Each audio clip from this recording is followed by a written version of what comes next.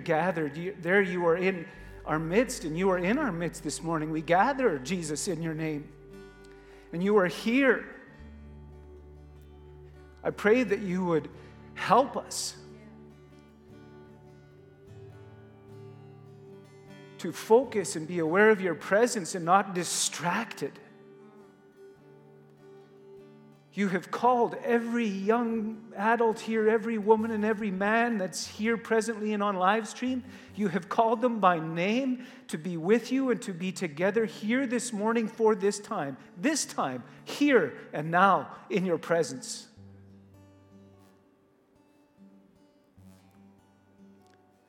And so I ask that you move among us, that you fill this place, that your will would be done, that your name would be glorified, that we would be transformed in your presence. In your mighty and matchless name, Jesus. Father, Son, and Holy Spirit, one God. Amen and amen. Amen. Please be seated. Amen.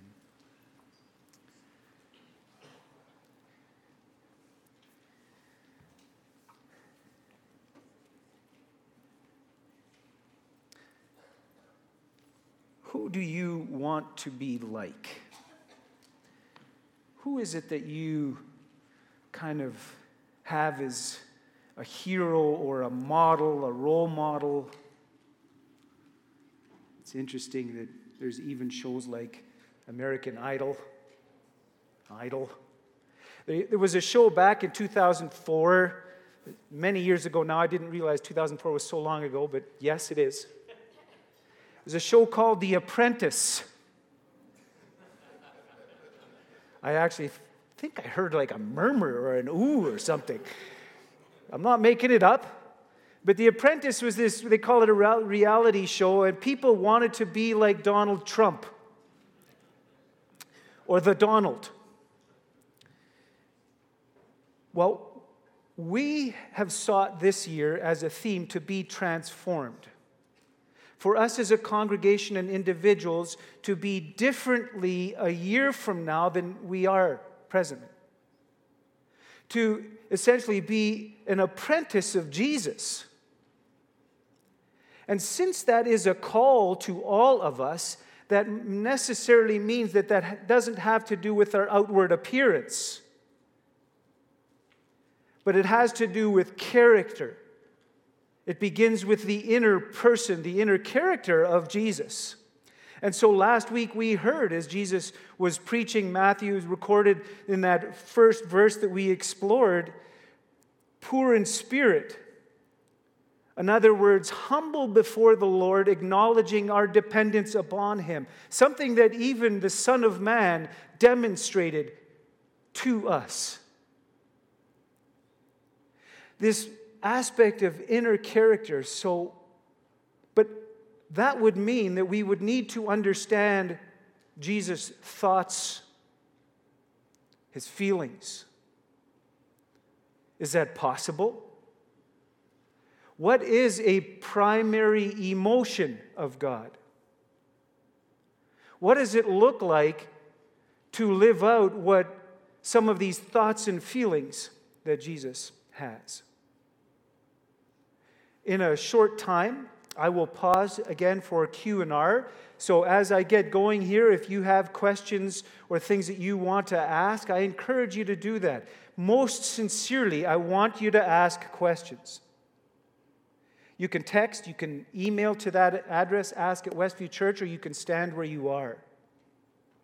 One of the things that research has shown over several studies is young people, particularly young adults and 30-somethings, have said, we have questions, but the church didn't seem to be a place where we could ask those tough questions. Well, I invite you to do that. I may not have a great answer, but I will do my best by the leading of the Holy Spirit to at least respond to you.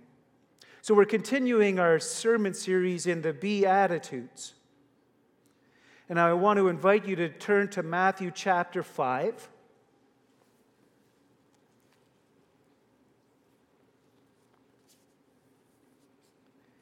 I'm going to read verses 1 to the first part of verse 4, 4a. When Jesus saw the crowds, he went up the mountain, and after he sat down, his disciples came to him.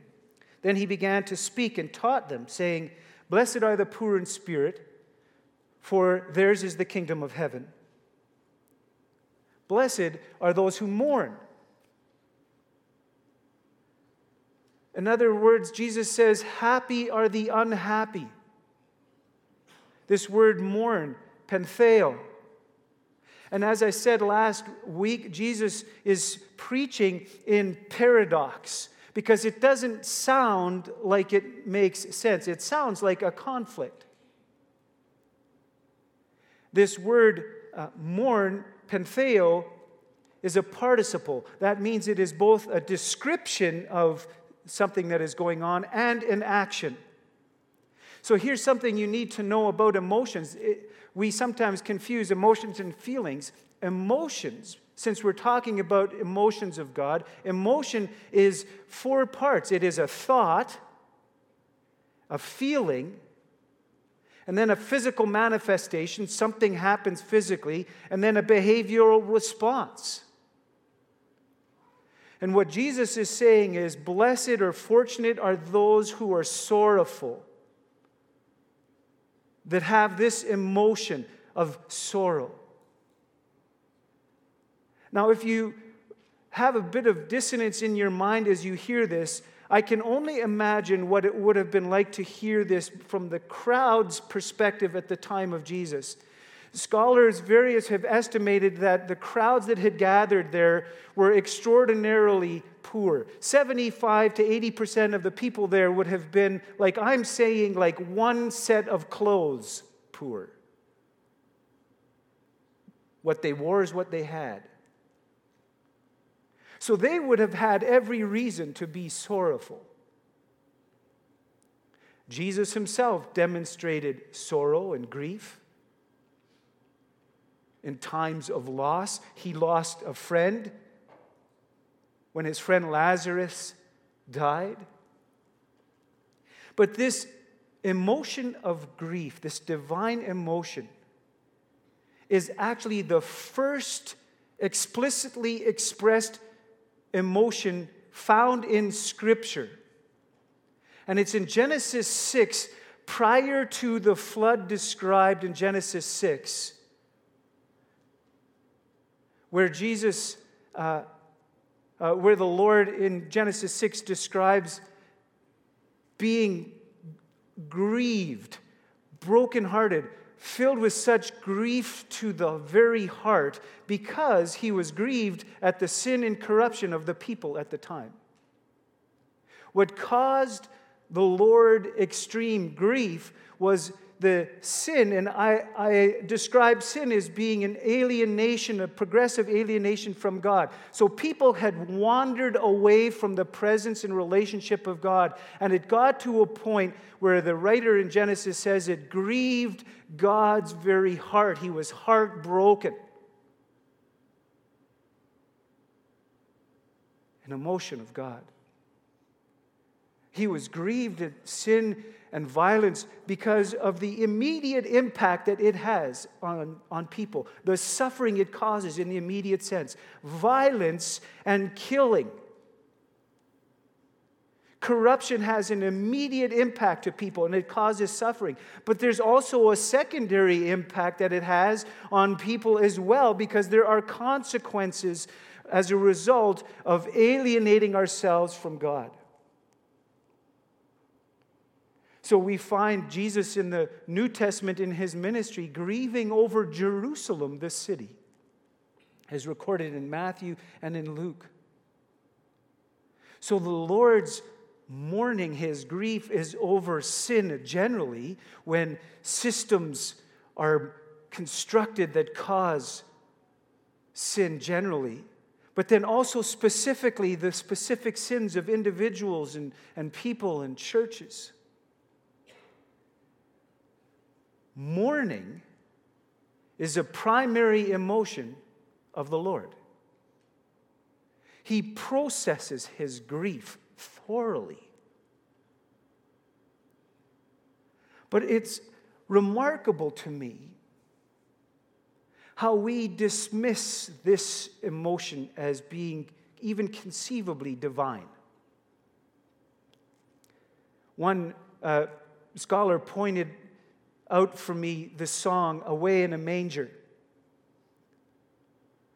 Remember this phrase, no crying he makes? No crying he makes? As though, we just whitewash and we gloss over. Even the baby Jesus couldn't possibly cry. How about loud crying he makes? It reminds me, I went and looked up, there's this movie, A League of Their Own, where Tom Hanks says, there's no crying in baseball. There's no crying in church. Christians don't cry. That is absolutely false. That's a lie. That's the enemy deceiving what is otherwise very real for most, if not all of us, at times when we feel like we want to mourn. But the thing is, the world perceives weakness. The world perceives mourning and grief as a sign of weakness. And so the white Western European Protestant church has developed this sort of triumphalism where we arrive and everything is great and everything is perfect and everything is like this and everything is like that, and it's yippee and yee-haw. But the people who are going through things feel alienated, or maybe it just doesn't feel real. I remember our oldest daughter is a singer-songwriter, and I remember in high school, in her later part of high school, and she had written this one song. She's a very good songwriter, but she had this one line where she said, so I put my fake face on, and it cut so deep. Really? Do we need to put a fake face on to come to church because we're in a state of mourning and that's not the place to let it out? Because the Lord is not emotional? We are uneasy with grief. We are accommodating and adjusting even to our own sin. We adjust to it rather than mourning over it.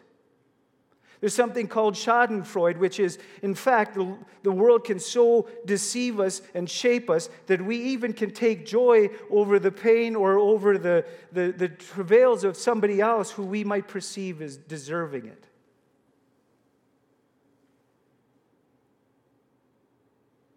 Mourning is a divine emotion of God. And so, mourning over sin, mourning over all of that alienation and that wandering away from Him, not because of rules, but because of the destruction and suffering that ensues when that happens, immediately and secondarily. So if mourning is a primary emotion of Jesus and of our Lord, then followers of Jesus also are those who mourn. I can actually see the headline. Following Jesus will, at least at times, make you cry.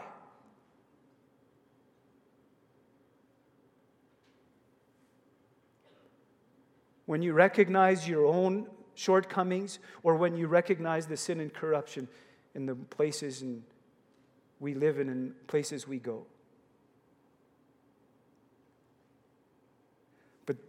Sin and corruption do not have the last word. Mourning is not the final word. In chapter 5, verse 4, the complete verse is, "Blessed are those who mourn, for they will be comforted." Blessed are those who mourn, for they will be comforted.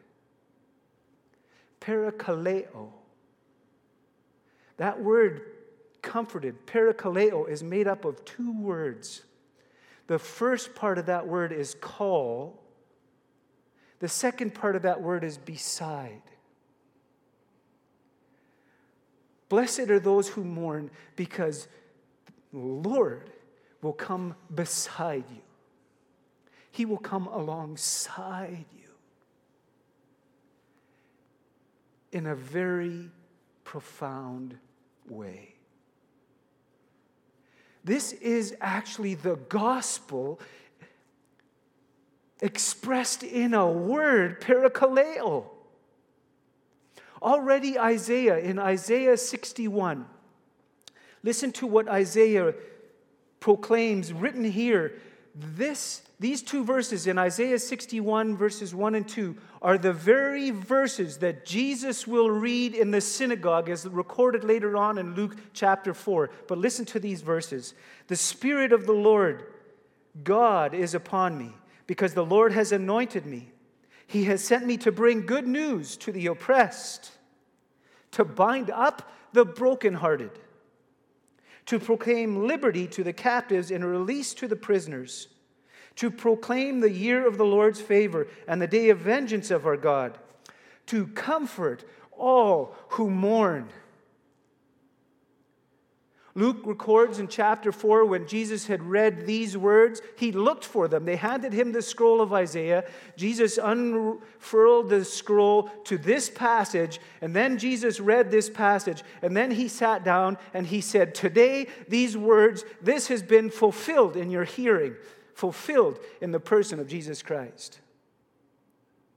God the Father has come alongside in the person of Jesus Christ.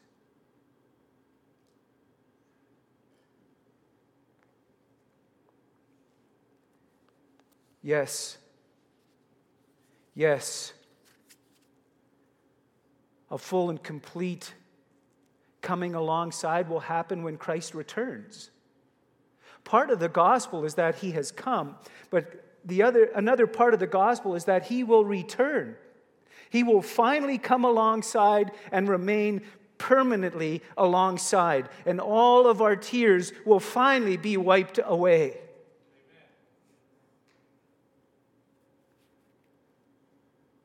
But that has begun already in the present. He has made this commitment and this promise that he will come alongside in the present. And we see that in the life of Jesus. After he was baptized, he was led into the desert, and he was tempted there for 40 days. The desert, he reclaimed what had been lost by Israel in the desert. 40 years, he reclaimed it in the desert in 40 days. And after all of that, he was ministered to by angels. He was comforted after that travail and all of that struggle. He was comforted, the Son of Man. In the Garden of Gethsemane, when Adam and Eve had lost the garden, he now in the Garden of Gethsemane reclaims what had taken place also. He did not waver. Oh, he wrestled, but he did not waver. And scriptures say angels were sent to comfort the Lord Jesus, to comfort the Son of Man.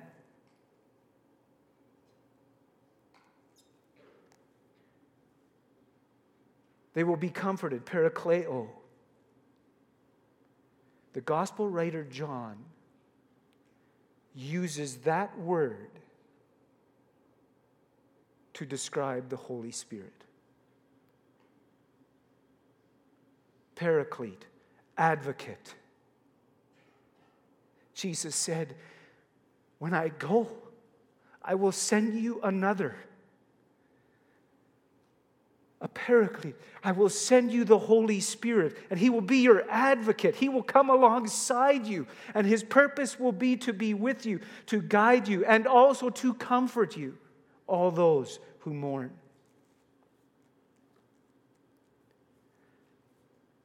Mourning. Mourning, if I would illustrate it this way, it is like a particular trail in the woods. There are these sort of intersections, these junction points where there are different trails. One trail is indulgence. One trail is indifference. One trail is distraction. But there is another trail, and that trail is called the trail of mourning, of grieving over sin, of grieving over what is happening. And on that trail, we are told that if we go on that trail of mourning, the Holy Spirit will come alongside us on that trail and comfort us. And we will only know what happens with the comforting of the Holy Spirit if we are on that trail. And all of a sudden, a clearing opens up. And you find yourself at a table beside still water, looking up at a mountain. And the Holy Spirit has come right alongside you, not removing the circumstance, not removing what is going on, but is comforting your inner being where we need to be comforted.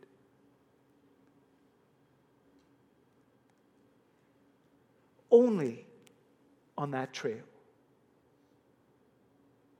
Kimberly and I, several years ago, we went to Kinshasa, Congo. We were visiting friends, and we went to an orphanage that we have been involved with. Jacques and Koulem were the couple that live there and run the orphanage. And we had been there for several days back and forth, and we wanted to just build rapport and relationship with them. And truthfully, I had wanted to just for them to be kids and for us to be able to play together. But I wasn't sure how to go about it. And then we decided we would ask some of the children to just tell their stories. And they would speak. Sometimes it was Chokwe, sometimes it was Lingala, and so there was Chokwe, Lingala, and French. And occasionally, if Kimberly and I couldn't track in French, they would even translate into English. But child after child, we would sit there, and child after child would tell us their story, and they would be crying because of the difficulty that they were in. And we would be mourning as well, not just because of the circumstance, but because of the sin and the evil that had been taking place. And we mourned together about all of this.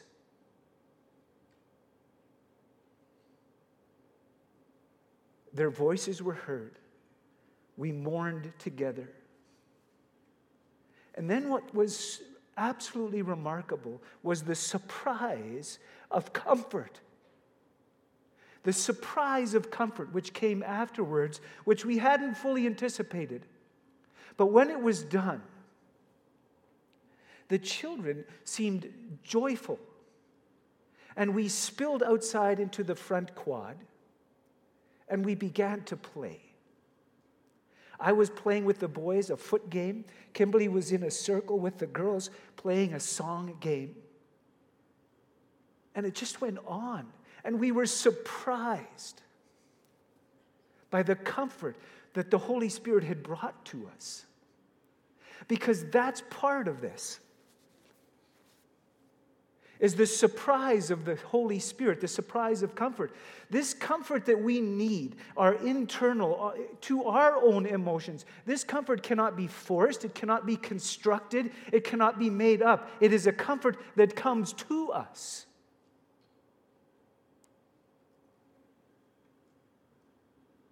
And meets us. It can help us. And there will be times when we need to be comforted over and over again. That's true. We will need that comfort. And as spontaneous and surprising as it is, the Lord will continue, as He has promised, to do just that. And we need to acknowledge, in the circumstances that we're in, to focus on the root cause of the suffering. We are in a spiritual battle, spiritual forces of wickedness. Even death itself, the Lord says, is an enemy. It's not his idea for death to reign. And so that is why the Lord Jesus went to the cross, was buried, and after 3 days rose again, because death is an enemy that he has now defeated. So focusing on the circumstance, but what is the cause of the circumstances that cause us to mourn? What are the causes behind it? That will help us to focus our attention. And maybe to grow in our self-awareness. Grow in our sensitivity. Grow in our empathy. Grow in our compassion. I want to pause here for some Q&R. If you have a question, you can text or email, or you can stand. I struggled with this passage. This has got to be one of the most difficult verses that I've ever preached on. Because I have gone through mourning. I know many of you have gone through mourning. And the Lord says there will be comfort. They will be comforted. And sometimes, you might say, well, I'm ready, bring the comfort. Or I don't feel the comfort. Where's the comfort? So then it is a test of our faith, isn't it? It's faith in real life. That song, Aware of Your Presence. Oh, there are times when it's so difficult and so challenging, the circumstance is so loud that we really need to be aware of His presence. If you have a question, please send it our way.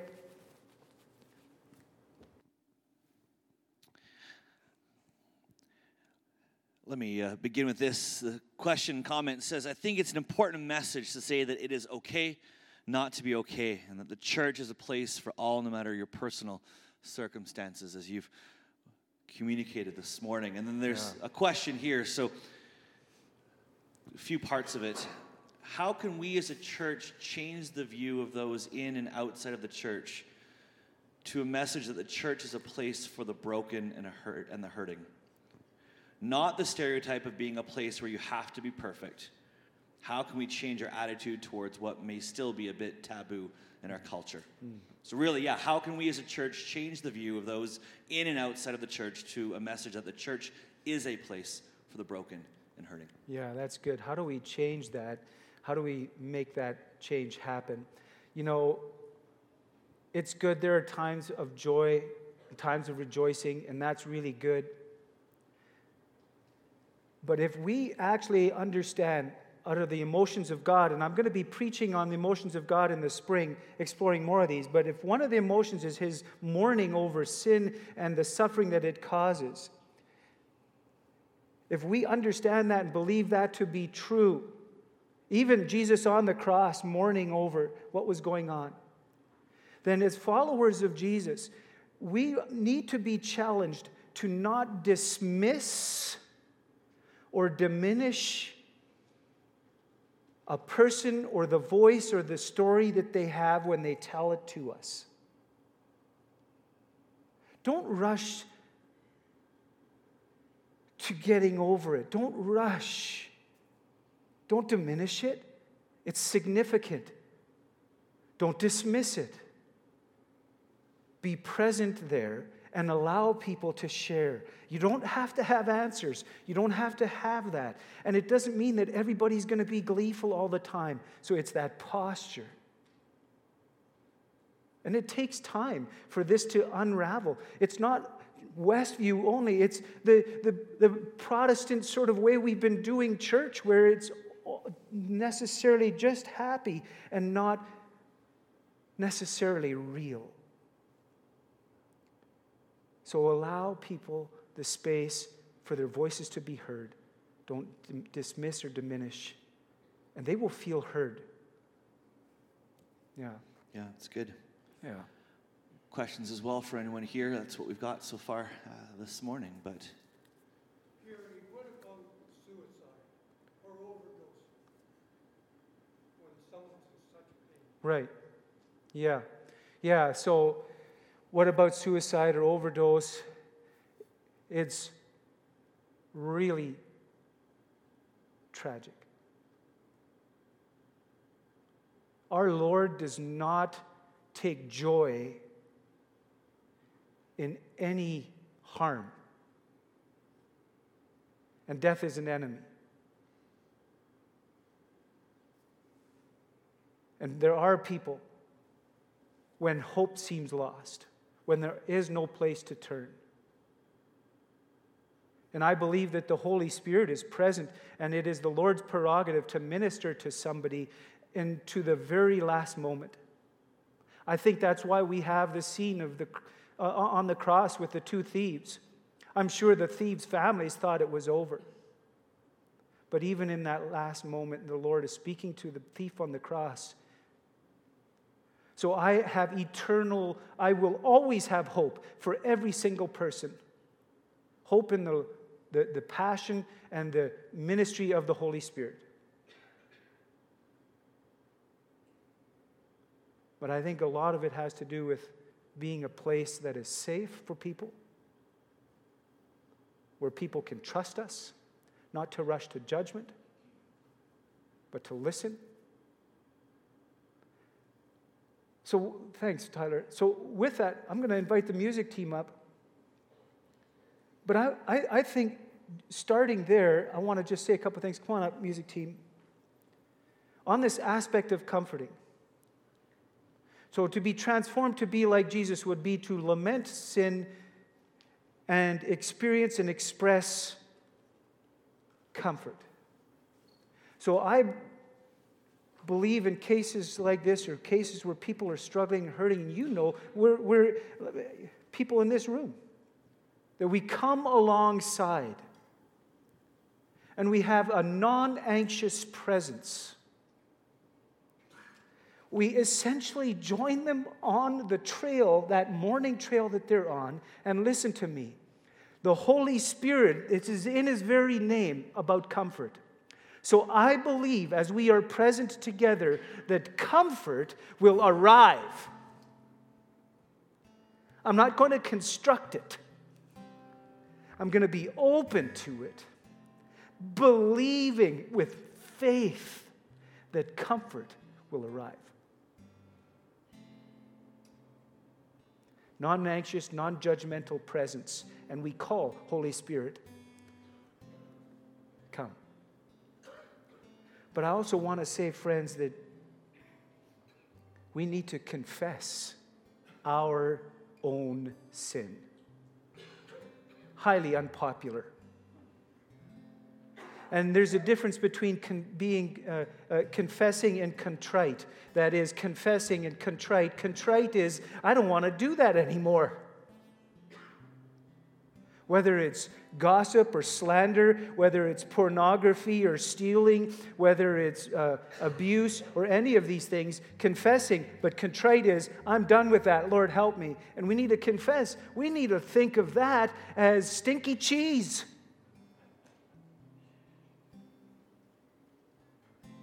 And confess.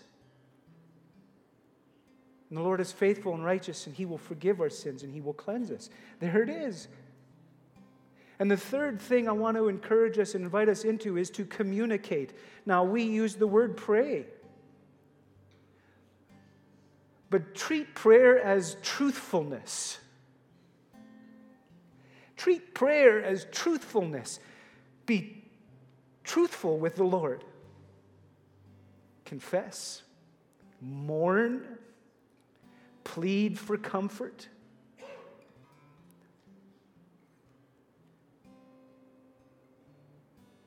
I have to believe Jesus' words. Blessed are those who mourn, for they will be comforted.